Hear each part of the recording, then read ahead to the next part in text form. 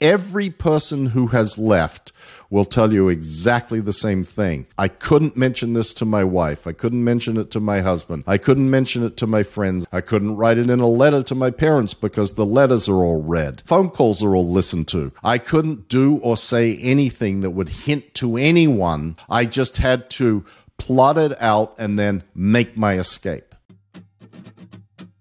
Mike Rinder is one of the biggest names in the former Scientology world, working in the heart of the Sea Org for 25 years. He served on the board of directors of the Church of Scientology and served as executive director to its Office of Special Affairs, so he oversaw legal and PR matters. So it's fair to say he was a pretty huge loss to the Church of Scientology when he left. The On the Edge with Andrew Gold podcast is very much about exposing cults and extreme ideologies, whether it be the extremes of woke culture or the far right, or Mormons, Hasidic Jews and Islam, or NXIVM and non-religious cult, all those kinds of things. One of the most active cults still active today and relatively unchallenged is Scientology, which is why I've been focusing on them so much lately. They've been allegedly poisoning pets of those speaking out against rape from Scientology member Danny Masterson, and they're still tax exempt as a religion. Meanwhile, a certain Tom Cruise has been raking in millions of dollars because we keep buying tickets to his movies. Well, it's time to take a stand, I think. Mike Rinder is an author and television presenter and has just released his brilliant memoir, A Billion Years, My Escape from a Life in the Highest Ranks of Scientology, which is a reference to the length, the billion part, of the contract Scientology makes its members sign. They believe in an alien overlord called Xenu and spirits that live on in souls. Tragically, Mike had to leave his wife and children behind when he left the cult. He did hear from them since leaving, but it wasn't very pleasant, as you'll hear. We talk about the difficulties of leaving, as well as the guilt Mike feels for enforcing the very rules and harsh punishments for many years that he himself has now been trying to avoid and get away from since leaving.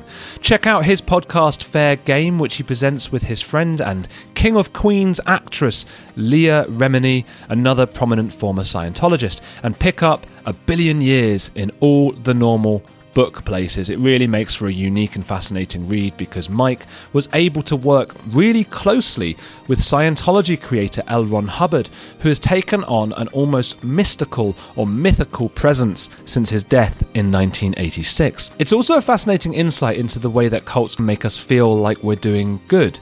You see it from Mike's side, and you almost find yourself getting excited for him as he progresses through the ranks of Scientology after growing up in Australia and sailing with the Sea Org cruise ship around Madeira. You're on the edge of the Sea Org in Scientology with Mike Rinder.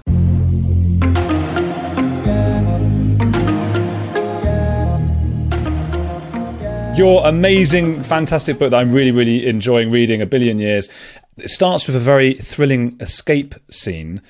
What a lot of people probably don't know about Scientology, who aren't familiar with it, is that you would have to escape because most religions and things, you go to church on a Sunday, then you go home. How does one escape? Why does one have to escape? Well, there's sort of two types of Scientologists. There is the people who work for the organization, and then there is the people that pay the money to get the services from the organization. Those people who work for the organization are then split into two categories: the people that work in local Scientology organizations, and then the members of the Sea organization, which is sort of the inner core elite of Scientology that live and work communally. And in reference to the name of the book, sign a billion-year contract as Sea Org members to commit themselves, essentially committing themselves for eternity to achieving the aims of Scientology. That inner core, the Sea organization, which I was a member of for more than 30 years, is a very, very controlled environment. At the upper echelons, at the very top of Scientology, the facilities that one lives and works in are, patrolled by security forces and have cameras everywhere and are super secure locations that it is difficult to get away from. And if you have enough intention, you can pull it off. You know, plenty of people have. I'm not the first person who has escaped the Sea Organization, but there are enough barriers, both physical and even more mental, to the escape that most people don't. Even if they have a desire to get away or don't want to be there anymore, they can't figure out how to pull it off. They're worried about what they're told about what the outside world is like, that, you know, it's a terrible, horrible place where you're going to end up, you know, dying of cancer after you flip burgers at McDonald's for, the rest of your life. It's portrayed as being the sort of antithesis of everything that Scientology claims to be solving about the world. Right. And so it's a psychological as well as a physical, to an extent, constraint.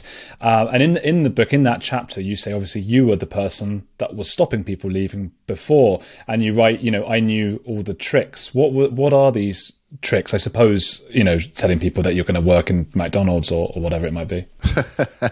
Well, that's mostly the tricks of how you track someone down if they do escape. Because escaping is one thing. Staying escaped is another matter. There is this thing that exists in the Sea Organization called the blow drill. And blow is the terminology that is used in Scientology for an unauthorized departure. And the blow drill goes into effect the minute someone who has any sort of prominence or is perceived to be a threat in some fashion takes off. And instantly there is a group of people that go to work to track down where this person is. And they go through, like, Scientology collects enormous numbers of records and documents and has files on everything. And so a Sea Org member, all of their bank accounts, their social security number, the name, their maiden name of their mother, all the information that you need in order to gather information about someone, like where are they spending money on their credit cards, what airlines have they booked on, did they buy a bus ticket, are they in a hotel, can all be found out very quickly. And then if the person is someone important, then a team is sent to go get them back. And usually that consists of someone from the security force and then whoever it is that might be what is called in Scientology an opinion leader or an influencer for that person. It might be their wife. It might be a child. It might be their boss. Whoever it is, they're sent out to persuade the person to come back. And it's successful more often than not, unfortunately. Fair gaming, right? Well, fair gaming is a slightly different thing, Andrew. But yes, that falls under the category. But fair gaming is a term that is developed by Hubbard, the founder of Scientology, and he originally said that the enemies of Scientology effectively are fair game. You can do anything to them. You can trick them, you can sue them, you can lie to them, you can beat them up. There is no holds barred on what gets done to seek to destroy an enemy of Scientology. And Hubbard laid out all these methods of how you go about doing this. He wrote them down. Crazily enough, they are written down, and they describe how you harass someone, hire private investigators, frame them, get them fired from their jobs, all of these sort of things. Kill their pets? It doesn't say that specifically, but anything goes, literally. And Scientology today says, fair game? Oh, that was canceled way back in the 60s. Fair game doesn't exist. Well, actually, if you read what Hubbard said, he said, we're canceling the use of the term fair game. We are not changing how we treat enemies of Scientology.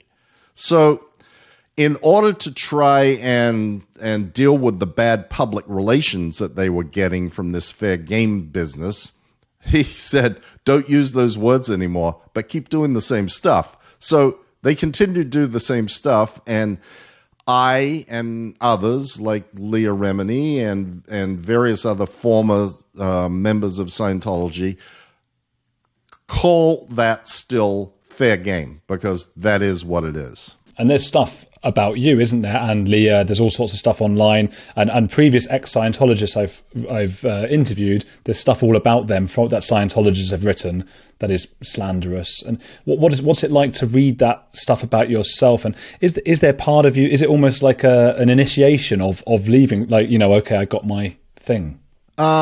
Yes, it is. I mean, they're pretty proficient at their smears. They have, purchased hundreds, if not thousands, of URLs so that they can have who is Mike Rinder and who is Leah Remini, and Leah Remini sucks and Mike Rinder's an asshole.com.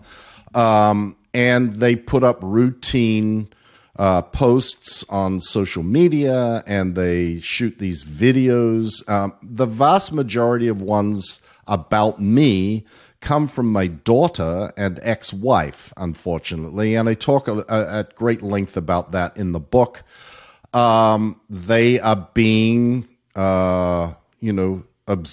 obedient, good Scientologists doing what they are doing, reading scripts into a video camera. But what's so crazy about this, Andrew, is they also pay for Google ads. Like if you search my name or my book or Leah Remini, or what comes up as the number one item is a paid ad. Who is Mike Rinder? Hear the real story about him being a wife beater, a child abuser, a liar, a thief, a no good nothing. Those things, and hiring private investigators and lawyers to threaten people and paying for these ads and the production of these videos, is being subsidized by the United States taxpayers, because Scientology is tax exempt. So if you pay taxes, a little portion of your taxes are going to support those activities of Scientology, which is, in my view, the primary reason why Scientology should not be a tax-exempt religious organization. Absolutely right. I think so. I mean, is it just on a feeling level? I know you know that they're reading out a script, but to see your daughter saying those kinds of things about you, what does that feel like? It sucks. I mean, it's terrible. And what's sort of so terrible about it is what I write in the beginning of the book. I mean, my book is addressed to the two children that I brought into the Scientology world and were raised in the Sea Organization, because I feel a responsibility for having put them in the position that they are in now, where they don't really have any free will, and they can't make the choices that they should be able to make. They're not informed about what's really going on. And so I see them and I feel a sort of mixture of kind of horror and sadness and pity, and guilt. It's a lot of mixed emotions. But this book is sort of an attempt to do something else to change that circumstance. I feel bad about where they are and the life that they are living. I don't deny them. And I say in the book, look, if you want to be a Scientologist, if you want to be in the SEAL, that's totally fine by me. It's okay. You're adults now. You can make your own decisions, but you need to be informed. you see the world through the eyes of Scientology that has been hammered into you since the day you were born. And that brainwashing, that culture of living inside the bubble of Scientology creates an extraordinarily distorted view of the world and an extraordinarily distorted view of me. So that's what the book is trying to explain. Who am I? What did I go through? What was my thought process? How did I come to the conclusion that I needed to escape? How did I get there in the first place? So hopefully they will one day read it and be able to understand a little bit about me. I also hope that other people who have not been in Scientology, maybe in some other organization or in a difficult relationship or a difficult work situation, see something in what I've written that will help them. You know, I say at the beginning, it's never too late to change your life. I escaped from Scientology and walked out the door in London with absolutely nothing when I was 52 years old. I had never held a job outside of Scientology. I didn't have anywhere to go. I didn't have any real friends. I had nothing outside the world of Scientology, and I literally started from nothing, and that's what this book chronicles, is sort of that journey. Do you hold out much hope to get a phone call one day from, a family member in Scientology saying, hey, I'm out as well, let's go for coffee? Of course.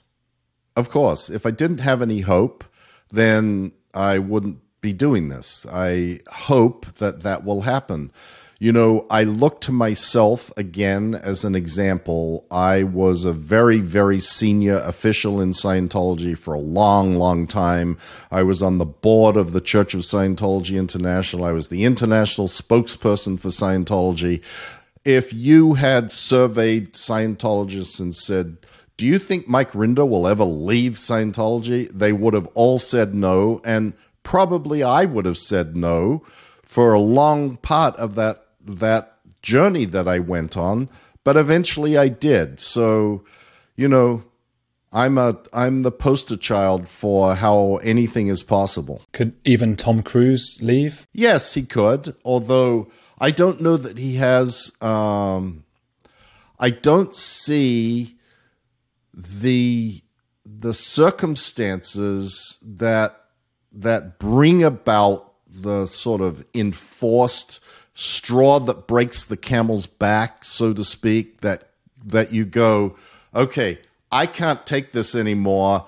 There's nothing that could be worse than the life that I am currently living, and I gotta get out of here. I don't see that happening with him. Yeah, his life seems pretty okay.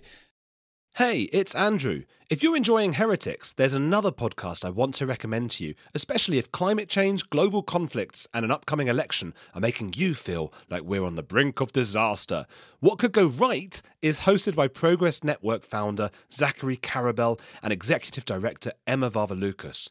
On What Could Go Right, the hosts sit down with expert guests to discuss the world's most pressing issues without resorting to pessimism or despair that we hear so often. Instead, they look back at how far society has come and look forward at what it will take to achieve an even brighter future. Is progress on the way? They may not have all the answers, but on What Could Go Right, they're asking the key questions. Tune in to hear interviews with upcoming guests like writer Coleman Hughes, CNN host Fareed Zakaria, and economist Alison Schrager. If you're looking for a weekly dose of optimistic ideas from smart people, join them every Wednesday on What Could Go Right, available wherever you get your podcasts. A few decades ago, private citizens used to be largely that, private. What's changed? The internet. Think about everything you've browsed, searched for, watched or tweeted. Now imagine all of that data being crawled through, collected and aggregated by third parties into a permanent public record. Your record. Having your private life exposed for others to see was once something only celebrities worried about, but in an era where everyone is online, everyone is a public figure. To keep my data private when I go online, I turn to ExpressVPN. Did you know there are hundreds of data brokers out there whose sole business is to buy and sell your data? The worst part is they don't have to tell you who they're selling it to or get your consent. One of these data points is your IP address. Data harvesters use your IP to uniquely identify you and your location. But with ExpressVPN, my connection gets rerouted through an encrypted server and my IP address is masked. Every time I turn ExpressVPN on, I'm given a random IP address shared by other ExpressVPN customers. That makes it more difficult for third parties to identify me and harvest my data. And the best part is how easy ExpressVPN is to use. No matter what device you're on, phone, laptop or smart TV, all you have to do is tap one button to get protected. So if, like me, you believe that your data is your business, secure yourself with the #1 rated VPN on the market. Visit expressvpn.com/heretics and get 3 extra months for free. That's expressvpn.com/heretics. Go to expressvpn.com/heretics to learn more. I think as you say, people were very surprised you left because you were so high up, and it's what is quite remarkable about you. I mean, you worked at one stage directly under L. Ron Hubbard, the creator of Scientology. Take me back to those days. You'd first gotten onto the Sea Org, the boat that goes around. What was it like the initial days? Well, I described them in the book. It was pretty rough to begin with. I was raised like it was almost a preordained destiny for me to go into the Sea Organization. My parents were very avid Scientologists, and it was kind of the thing to do to go work with the founder of Scientology, and that was a very, very sort of prestigious thing to, it was like going to the Vatican and becoming a bishop in the Vatican. I was like at the top. But unlike walking into the Vatican, walking in onto the Apollo, which was the name of the ship that Hubbard was sailing on, was like, I described the living conditions as like the black hole of Calcutta. It was pretty rough. But Sea Org members are conditioned to accept a lot of physical deprivations in the cause of achieving these altruistic goals of Scientology, these huge, we're going to save the planet and every man, woman, and child on it, and we are the only people that can, and, all the great, there's been sacrifice throughout the ages. The Roman legions that built the Roman Empire suffered enormous hardships to accomplish what they accomplished, and Sea Org members have to suffer enormous hardships. And what's important is not your physical comfort, but that fact that you're getting your job done and doing something to save the planet. So it was an interesting,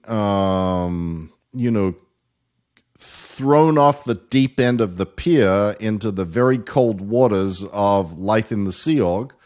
Hubbard himself was a very interesting character. I mean, he was charismatic. He was larger than life. He was, sort of hail fellow, well met, slap on the back, big laugh, but also very mercurial in his mood swings. And he could get extraordinarily mad and angry and yelling and screaming at the top of his lungs.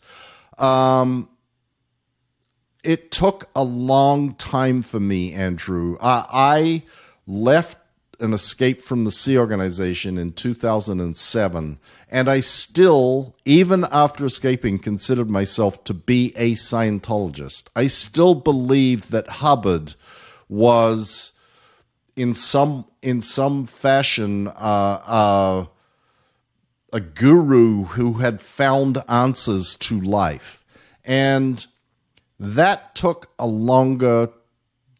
me longer to sort of sort through true and what was false about him and his legacy, his teachings. And, I talk about that at some length in the book too, about, I escaped because I found the conditions and the insanities of the person who took over after Hubbard died, David Miscavige, to be completely out of control. But I didn't believe that what Hubbard had said was all wrong, and that Miscavige was actually perverting that, and that had Hubbard still been around, things would have been very different, and I wouldn't have escaped. So the big turning point for me with respect to Hubbard was reading Russell Miller's unauthorized biography of him, Madman or Messiah, which was very, very eye-opening to me and explained a lot of the experiences that I had had with Hubbard.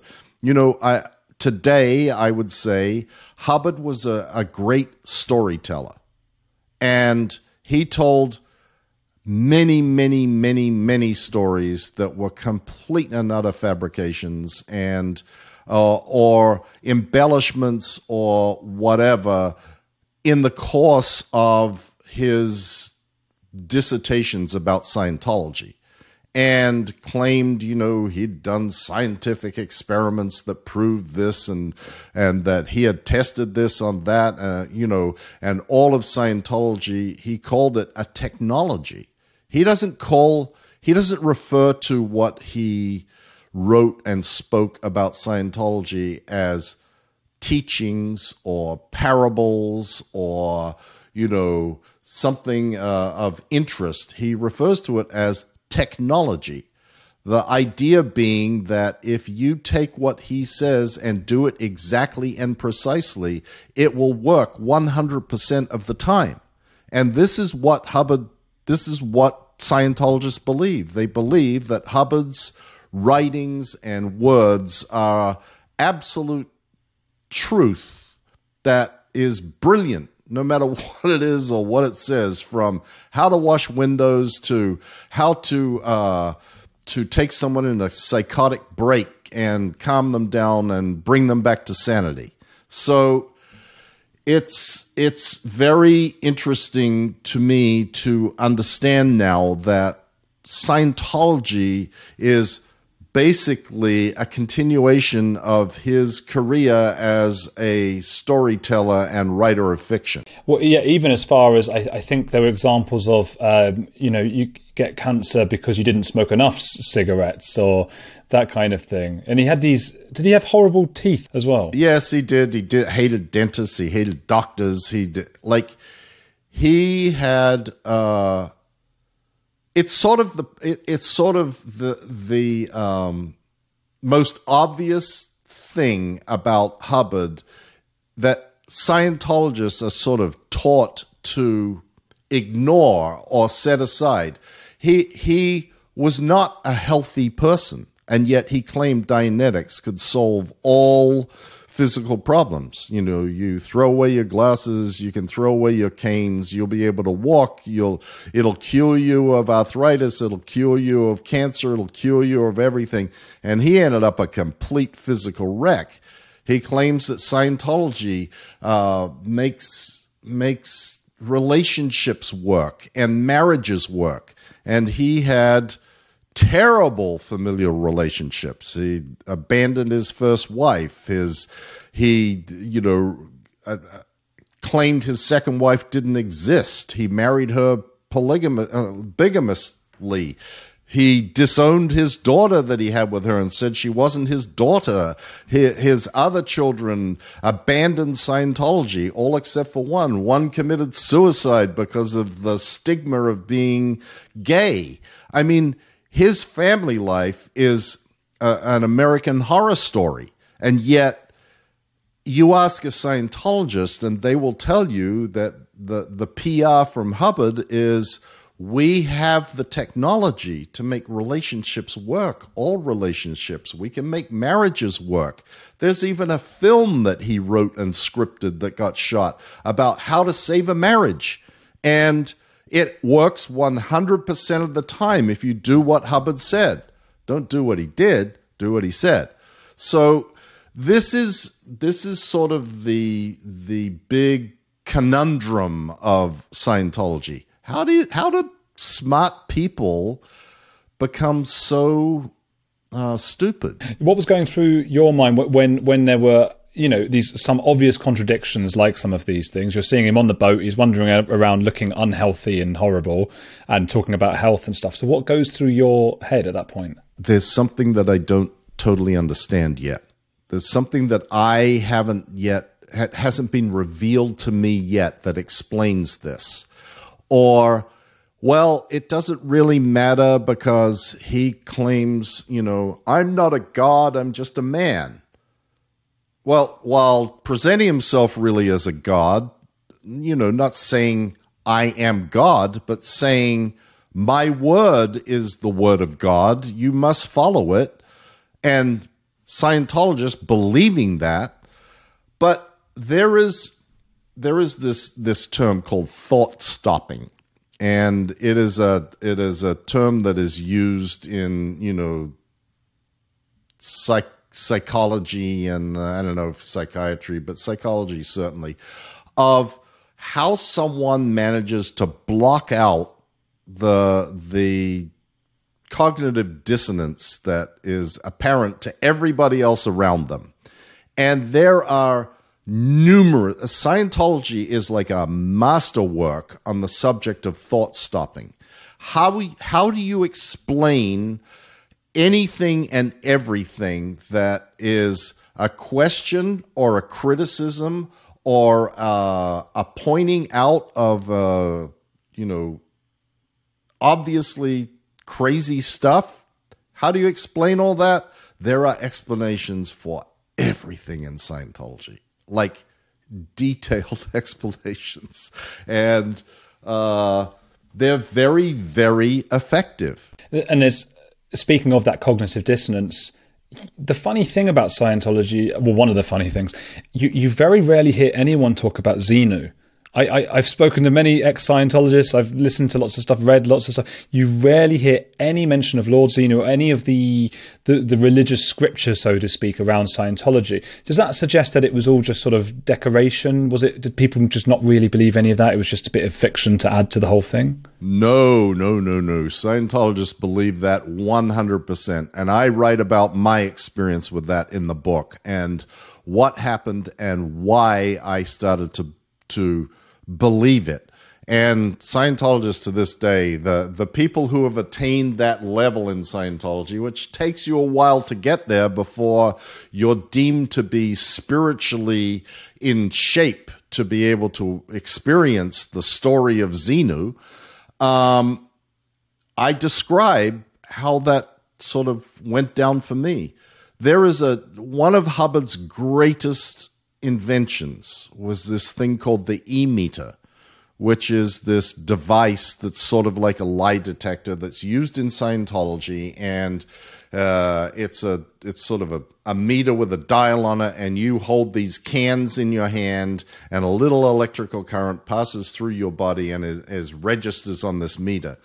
Scientologists believe absolutely without doubt that the E-meter never lies. And Hubbard had another piece of genius, which was the E-meter reads, or the needle reacts below your level of consciousness. So you may not be aware of something, but if the meter is reacting, it exists. And you see these, and everybody in Scientology experiences these scenarios where they are sitting down on an E-meter, and there is another fundamental principle of Scientology of going back to the earliest time when something began, regression theory. And it's, that's not that uncommon in the field of mental studies. But in Scientology, you have this e-meter. So if you're supposed to be finding the earliest part of something happening to you that you're trying to deal with, that's a negative impact on your life, and you get to well, I was 2 years old, and that's the first time I can recall. Well, there's still something that you need to come up with. So close your eyes and think of what it could be. And oh, well, I'm getting this thought about I'm carrying a spear, and okay, yeah, that's reading. Okay, so when was that? Oh gosh, I don't know. When was it? I don't know, the 1700s? I don't know. And the auditor, the person that is using the e-meter, will guide you and tell you, yes, that is what it is, because it says so on the e-meter. And this creates these sort of memories that you go, this seems like total bullshit to me. And then the person is going, well, no, it's reading on the meter. Okay, well, I guess it is. And that's what happens with the OT3 story about, the evil galactic leader, Lord Xenu, gathering together souls, 2 billion, and packaging them in glycol and putting them on DC-8 rocket ships and sending them to Earth and dropping them in volcanoes and blowing them up with H-bombs. That's the basic, quick, 30-second version of what that story is, and that those beings are now stuck to every person on planet Earth, and they're called body thetans, and thetan is the Scientology term for spirit, and that by auditing now, you can address those thetans and remove them from your body. And you go, oh my God, this sounds ridiculous. This is just so bizarre. Well, you don't have to believe me. You don't have to believe what Ron says. What does the meter say?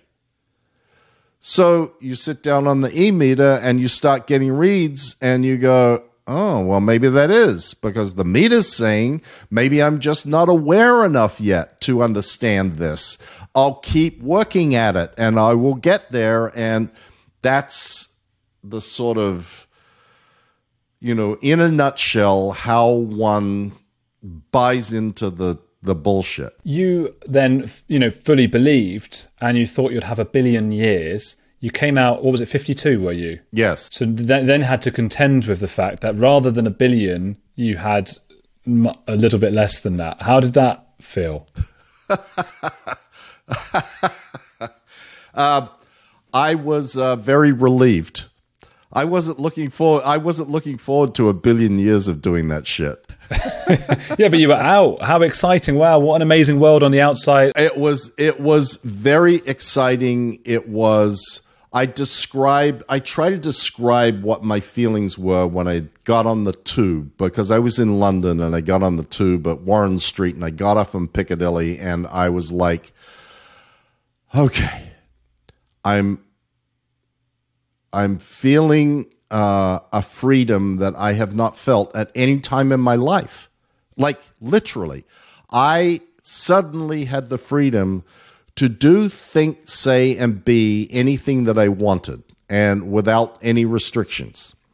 On the other hand, that freedom is also a bit scary, because I didn't know what to do, be, or where to go, or what. It was like oh my God, how am I going to navigate my way through the world? And I was worried. I was worried that they were going to find me. I went to great lengths to make sure that they didn't. I was worried about the consequences on my children and wife at the time, that they would in some way be punished for what I had done. And also my mother and my brother and my sister and, everybody else in my family. So there was a lot of mixed emotions, but I guess the biggest one was the relief of feeling the first sort of moments of freedom. I guess it's sort of like someone that comes out of prison. They just walk out and suddenly that, you know, they can go to a restaurant, they can eat what they want, they can sleep when they want. They, you know, nobody's herding them around. So it was very liberating from that perspective. Would you have previously, when you were in Scientology, punished the family of somebody who had left? Well, what happens, Andrew, is that they get pulled in and put on the e-meter and sec checked, which is the Scientology term security checking. It is being interrogated on the e-meter to find out what they knew, because Scientology is a snitch culture. And if you don't report on something that you believe to be a departure from what's acceptable in Scientology, and it gets discovered subsequently, you are considered to be just as guilty as the person that committed the act and are punished the same as the person who committed the act. So I was fearful, and this happens all the time, that they would be pulled in and be going, well, you know, we thought maybe he might leave, or we didn't report the fact that he said, you know, I didn't really know what was going to happen, but I didn't have any control over it, so that sort of made it more worrisome. Were you able to say goodbye, or to, you know, in any way hint to your family or friends there, like, listen, I might be out of here soon? No. Nobody does that. If you do that even to your wife, you're going to get reported on instantly, and then you will be locked down with a security guard outside a door watching you 24/7. It's not, you can't let on even an inkling. And every person who has left will tell you exactly the same thing. Nope, I couldn't mention this to my wife. I couldn't mention it to my husband. I couldn't mention it to my friends. I couldn't say anything to anybody. I couldn't write it in a letter to my parents because the letters are all read. I couldn't make a phone call because the phone calls are all listened to. I couldn't do or say anything that would hint to anyone. I just had to plot it out and then make my escape. You must have felt a lot of conflicting feelings and a lot of guilt for the people who are going to wake up and suddenly see, you know, where's Mike? Yeah, absolutely. But, you know, I also cover in the book that once I managed to get back to the United States, and I ended up going and living temporarily with David Miscavige's elder brother and his wife. They were my best friends and had been my friend. Biddy, his wife, I had known since the days of the Apollo. And Ronnie, I had known for a very, very long time. I knew the whole family, his dad, his mom, his sisters, everybody. So I went to live with them after I escaped from London. And Biddy was very close friends with my ex-wife. And she said, you need to write to Kathy and tell her that she needs to come here so that we can sit down and talk to her. And if she decides that she doesn't want to leave the Sea Organization, fine. But at least we'll know that we've had a chance to talk to her, and maybe Benjamin and Taryn, my two elder children, can come with her. So I wrote this letter and I said, Betty, I don't think this is going to work. And she said, well, you got to give it a try. I think maybe Kathy will come. I wrote the letter and I got a handwritten note back from Kathy, my ex-wife, that said, Dear Mike, I received your letter. Fuck you. I'll tell the kids. Divorce papers are being put together. Kathy. That was it. I mean, there was a couple more sentences, but, you know, I think I put the whole thing in the book. It's just like instantaneously any good Scientologist will take that attitude about someone like me who has left. Sure. I mean, if she'd said, okay, I'll come and meet, that would be tantamount to saying I'm leaving as well, I'm leaving. Right? Right. Yeah. So she wouldn't be allowed to. So there's many catch-22s in this world of Scientology. It must, as sad, you know, that's the sad side.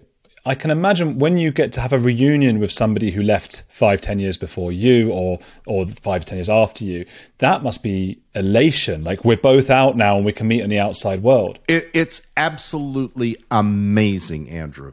The people who I then hooked up with, who I had not seen since they had left the Sea Org, and then subsequently people who left after me who reached out, is a community that is sort of like unlike anything. Well, I analogize it to, people that were in an infantry division in the war and went through these horrendous experiences, survived, and now are on the other side, and they have a bond that nobody outside of that little group can really understand. And for the longest time, the only way, because many people that leave the Sea Org are like second-generation Scientologists. Many people in the Sea Org are second-generation Scientologists like I was, and they don't have anybody to go back to. They walk out, and that's it. They're on their own in the world, except for if they can find former members of the Sea Org to kind of team up with, which is what I did, which is what many, many of people have done. And so knowing that, a bunch of us formed this organization called the Aftermath Foundation, named after the TV show that Leah and I did, which is a network now of people and resources available for people escaping Scientology. So, and hopefully it will continue to grow, and we will be able to make this into a network that is able to help people escaping any sort of similar organization. But yes, that the world of former Sea Org members, particularly former Sea Org members who were at the highest echelons of Scientology, is a pretty tight-knit group. How did you get in touch with Leah? That's Leah Remini, who was in The King of Queens. People even in the UK will know that one. I used to watch it. How did you get about, did you know each other before, or was that an after thing? And then you made that podcast, Fair Game, which I would encourage people to listen to if you want to know more as well. Well, I had met Leah when I was in Scientology. I talk about where we met and when and how. I was introduced to her by Lisa Marie Presley, as a matter of fact. But then after she left, she first reached out to another woman who had left, a sort of a famous Sea Org member called Debbie Cook. And Debbie Cook had left, and kind of everybody knew Debbie Cook just because of the position that she had held. And Leah had reached out to Debbie, and Debbie had told her, given Leah my phone number, and Leah called me and asked me for my advice. And this was actually before Leah had officially left Scientology. She was still trying to navigate her way through the minefield of getting out. And though she had already, made her infamous inquiry as to where's Shelley, the wife of David Miscavige, who had been vanished and disappeared by him, she was undergoing, quote, handlings by Scientology and was becoming increasingly disillusioned with what was happening. And so reached out to me because she had been told, I was this, like they started piling on me and piling on Debbie, and she wanted to hear what we had to say about it. And so that was kind of the start. And then she then wrote her book and asked me to, if I could help check some of the facts in there and, Scientology terminology. And then subsequent to that, the Aftermath program started when another one of my friends who had left the Sea Org, Amy Scobie, her mother was on her deathbed, and Amy reached out to Leah, and Leah sent a camera crew to film the mother on her deathbed, and that became the first episode of The Aftermath. And Leah asked me to help her, and I said, yes, of course. And so, 3 seasons and 37 episodes and 2 Emmys later, we told a lot of stories about the real experiences that people have had in Scientology. What happens, I suppose, hypothetically, when you've got a Hollywood actor, someone like Leah Remini or, I don't know, other big Hollywood actors who have left Scientology, and they end up at an award ceremony, and there's Tom Cruise, and is it Elizabeth Moss from The Handmaid's Tale?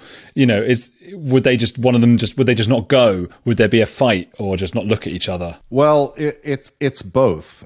I've experienced both. Leah and I were at an award show, I think the TV Producers Awards or the TV Critics Awards or something, and we were nominated, and so was Handmaid's Tale, and Elizabeth Moss was sitting at a table like four tables removed from us, studiously ignoring us. And, neither Leah or I wanted to get up and kind of go make her feel uncomfortable. It wasn't really the right place to do that.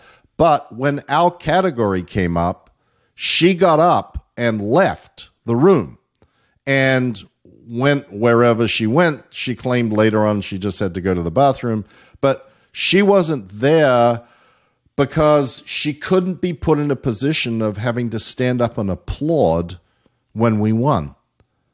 And another time we were at another Emmy event, and Sneaky Pete was nominated, and Bryan Cranston was there, and Vonnie Ribisi is the other sort of lead in Sneaky Pete. And Leah and I are there, and we're all supposed to be going on stage to talk about the shows, and it was like a Q&A session or something. And Bryan Cranston's out there, and we're like, hi, Bryan, how are you? Blah, blah, blah. Congratulations, for being nominated, and he's congratulating us. Hey, where's Vonnie? He heard you were going to be here, so he couldn't come. Oh, I've just looked him up. I know who he is. I've seen him in loads of things. What have I seen him in? Yeah, he's a second-generation Scientologist, and, his sister is Marissa Ribisi. I mean, the whole family is like, his mother is the manager of I don't know, Erica Christensen. I didn't even remember who all the names are, but the Ribisi family is Scientology sort of celebrity royalty in the LA area. And, he, like so many others, Elizabeth Moss is another second-generation Scientologist. Danny Masterson is another second-generation Scientologist. They have an entire world, not just their family, their entourage, their friends. They're all Scientologists, and they can't, step out of the party line, so they have to be careful. They have to be careful about what happens when they get interviewed, when asked questions. They have to be careful about what they do when they go to awards presentations. It's very it's like a minefield to navigate your way through. And if you want to remain in good standing with Scientology, you don't want to ever do anything that would indicate that you had anything other than scorn and contempt for Leah Remini and Mike Rinder. Well, and vice versa, I suppose. You guys, and do you then feel like you want to say to certain directors, someone like Spielberg, you don't have to work with Tom Cruise. You're Steven Spielberg, right? You can have any actor. It can be anyone. Would you want to say to them, like, this guy is in charge of a cult that commits abuses? Well, certainly. I mean, I write about Steven Spielberg and what happened to him and Tom Cruise's efforts, and they all backfired because of Scientology's insane views about psychiatry. And, I covered that in the book. But certainly, I think that journalists and people that work with, particularly Tom Cruise, who is a poster child for Scientology. He has sort of made a thing about how he has credited Scientology for his success. And, you know, David Miscavige has lauded him for getting so many people into Scientology and helping to get so many people in. And I believe he has a responsibility to also be truthful about the abuses that are ongoing in Scientology, and that journalists shouldn't agree to interview Tom Cruise on the condition that they not ask him any negative questions about Scientology. That there were two sort of famous interviews, weren't there? There was a Lowry one and Overton one in Australia. That was oh God, what did he say? I can't remember in that one. But the first one was about psychiatry. He had this big debate, and it's all over YouTube, this video, and he really gets very angry about it. But and I think he even makes some relatively good points about, you know, over-prescribing Ritalin and things like that. But what he doesn't say is what the alternative is. He doesn't say, whereas in your book, there's a particularly difficult scene, I suppose, with somebody who's been put inside a room on the boat. So, yes. So what is the Scientology line on or what to do with someone who's psychotic?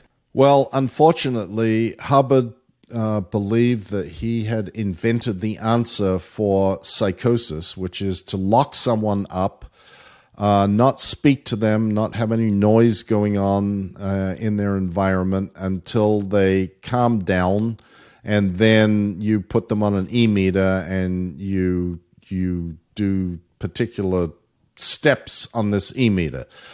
Hubbard, quote, researched this on one man on the Apollo, and then wrote this extensive dissertation about how he has developed the only method of solving psychosis, and that now there is no longer any reason for psychiatry to exist on planet Earth. And it was all based on this one guy.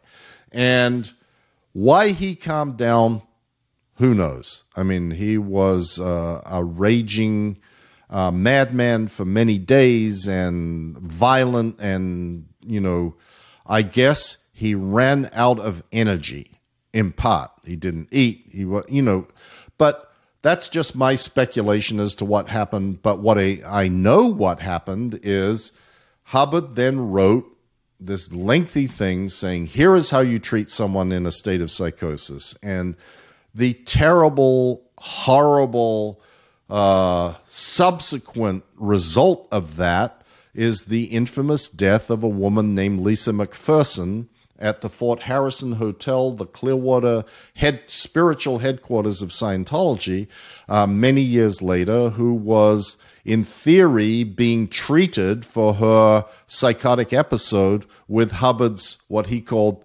introspection rundown. And she ultimately went for days and days and days getting no treatment, no real care, and when they finally decided that she needed to be taken to a hospital, they drove her to a hospital 45 minutes away rather than the one that was within a mile, and she was dead upon arrival. And there is a lot more to this story, and there's a whole chapter in the book about it. And I say in there, you know, this could be the subject of an entire book. I reduced it to a chapter. It is a fairly lengthy chapter, nevertheless. But this is what I was talking about earlier, Andrew, this idea that there is a technology in Scientology. That if you just do the technology exactly as Ron says, it will work 100% of the time. So if you do exactly what Ron says to this woman, clearly in a psychotic episode and in great distress and in physical, a state of virtual physical collapse, but don't go to the doctor, don't take her to a hospital, do what Ron says. And what Ron says is blah, blah, blah, and they kept doing quote unquote, what Ron says. And the net result was she didn't get any other form of treatment. Now, it's possible that she could have died based on she did have a pulmonary embolism that kills a lot of people. She could have died even if she had been in a hospital. Tons of people die of pulmonary embolisms in the hospital. But we shall never know because she wasn't taken to a hospital. She was kept in a hotel room at the Fort Harrison Hotel and guarded to prevent her from escaping, and theoretically kept in a quiet, peaceful environment and she's no longer with us. Wyndham Hotels and Resorts makes travel possible for all.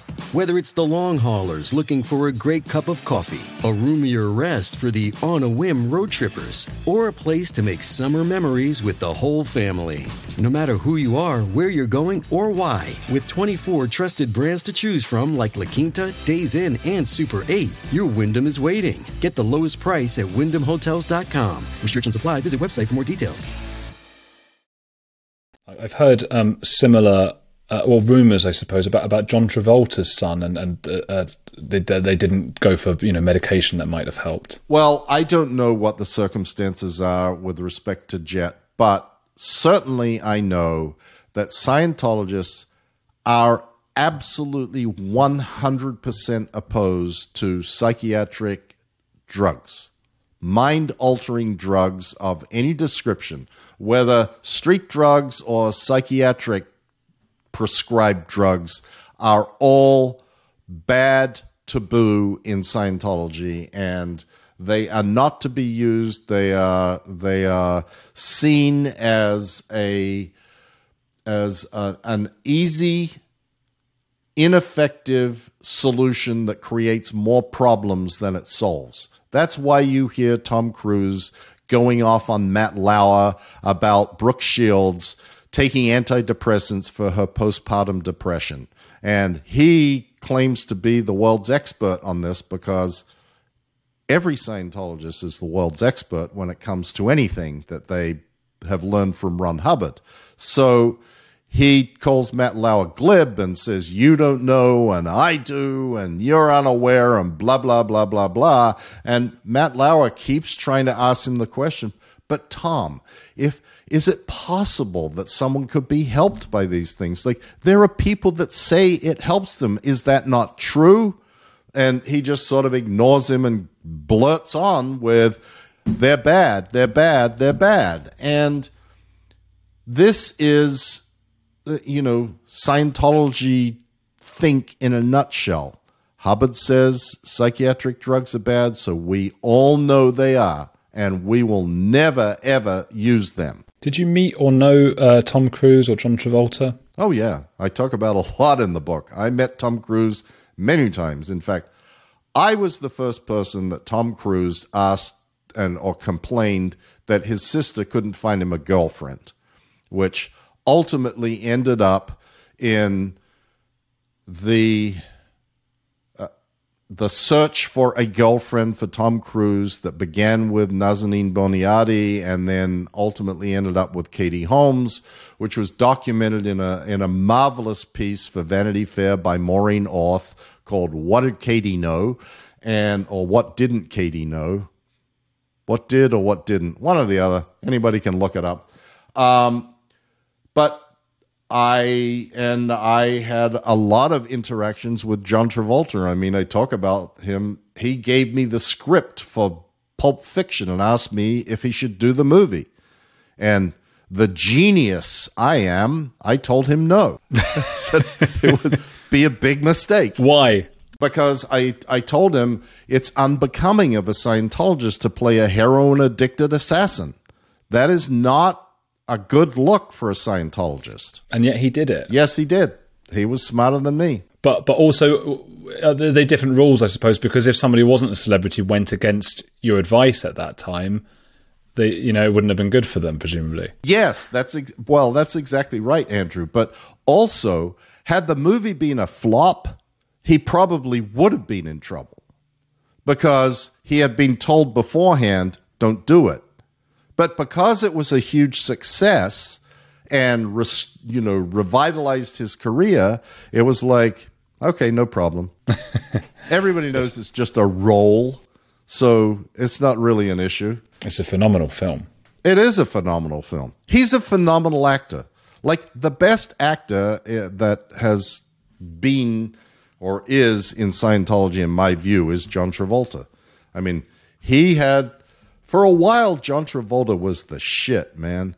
And when he wore a white suit, everybody started buying white suits. When he wore a cowboy hat, everybody started wearing cowboy hats and doing the two-step. When, he got into fitness, everybody was down at the gym doing their jumping jacks with the disco music. When he was Grease, everybody loved Grease. I mean, he was very iconic, and he created the trends in society unlike probably any other movie star in history. In fact, I try to be as objective as I can in this book. I try not to say things that I think are just for sensationalistic purposes.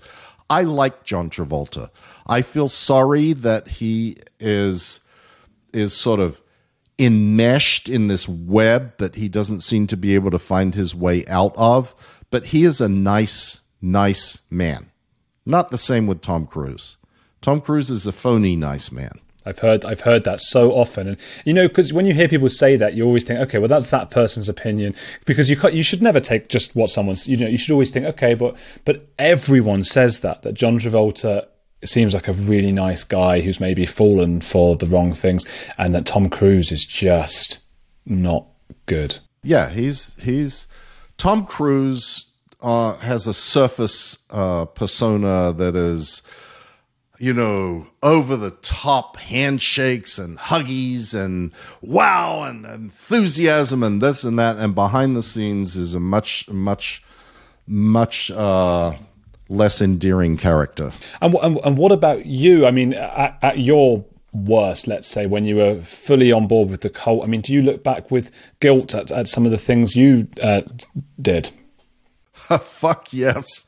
Absolutely. It's, there are many places in this book where I do not look good.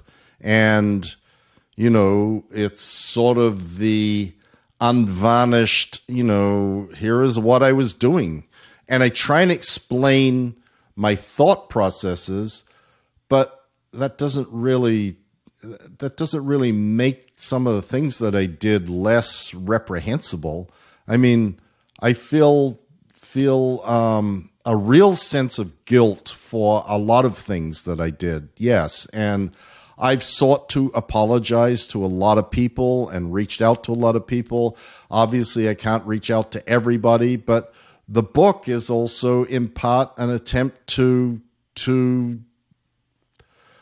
atone for some of those things and explain them and let people know what it was that I was doing and why I was doing it. What do you think is there one thing that sticks out to you, one moment in particular that brings guilt?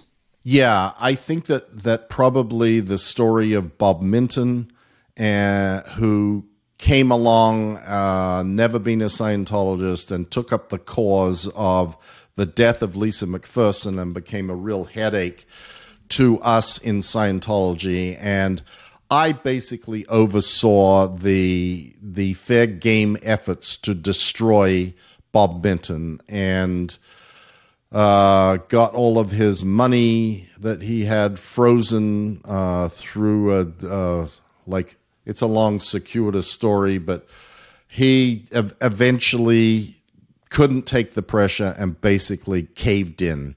And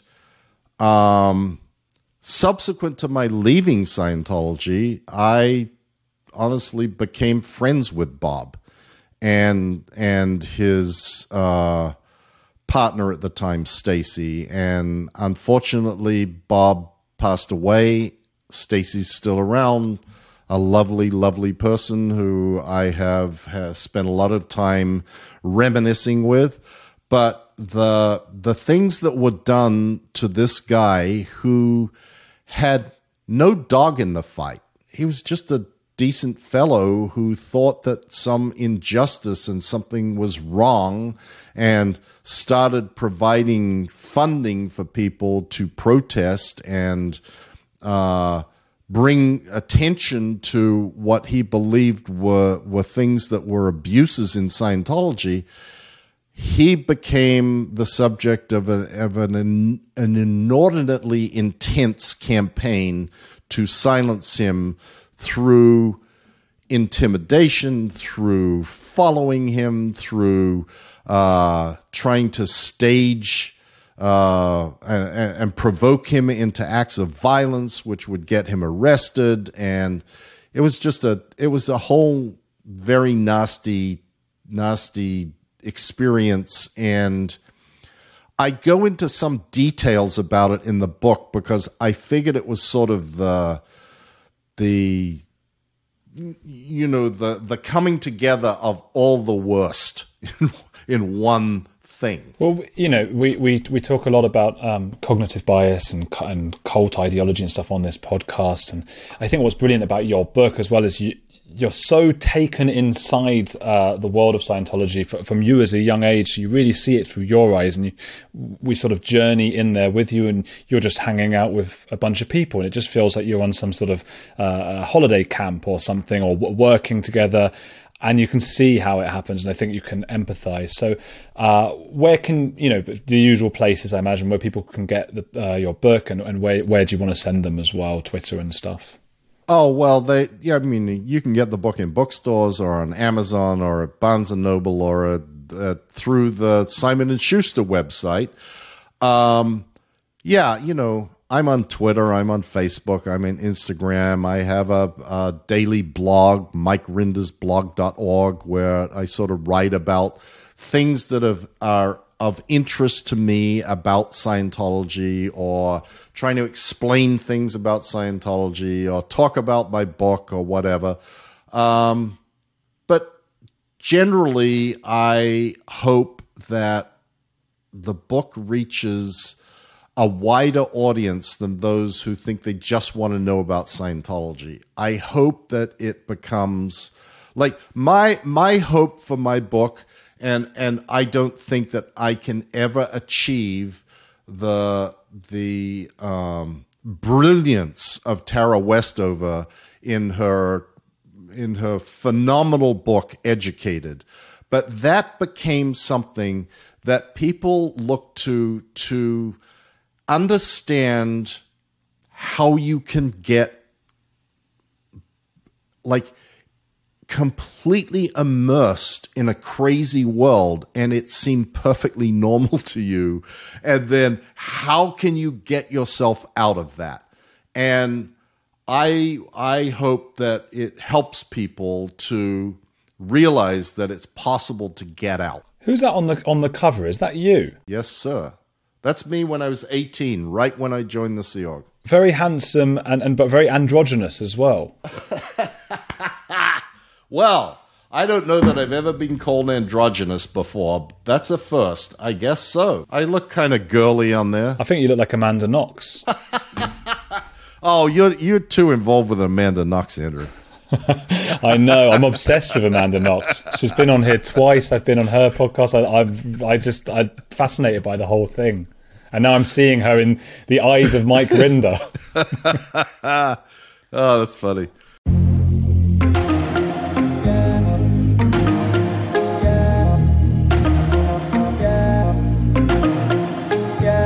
Many thanks to my very special guest, Mike Rinder. I salute him for breaking free from the bonds of an abusive cult, as well as for taking responsibility for his own role at its core. Do get his book, A Billion Years, My Escape from a Life in the Highest Ranks of Scientology, in all the normal places. And follow Mike on Twitter. I'm on AndrewGold_OK there and on Instagram. Please do support the podcast on patreon.com/AndrewGold, where you'll get ad-free episodes, and leave a review on Apple. Step into the world of power, loyalty, and luck. I'm gonna make him an offer he can't refuse. With family, cannolis, and spins mean everything. Now, you wanna get mixed up in the family business. Introducing The Godfather at ChumbaCasino.com. Test your luck in the shadowy world of The Godfather slot. Someday, I will call upon you to do a service for me. Play The Godfather now at ChumbaCasino.com. Welcome to the family. No purchase necessary. VGW Group. Void where prohibited by law. 18+. Terms and conditions apply.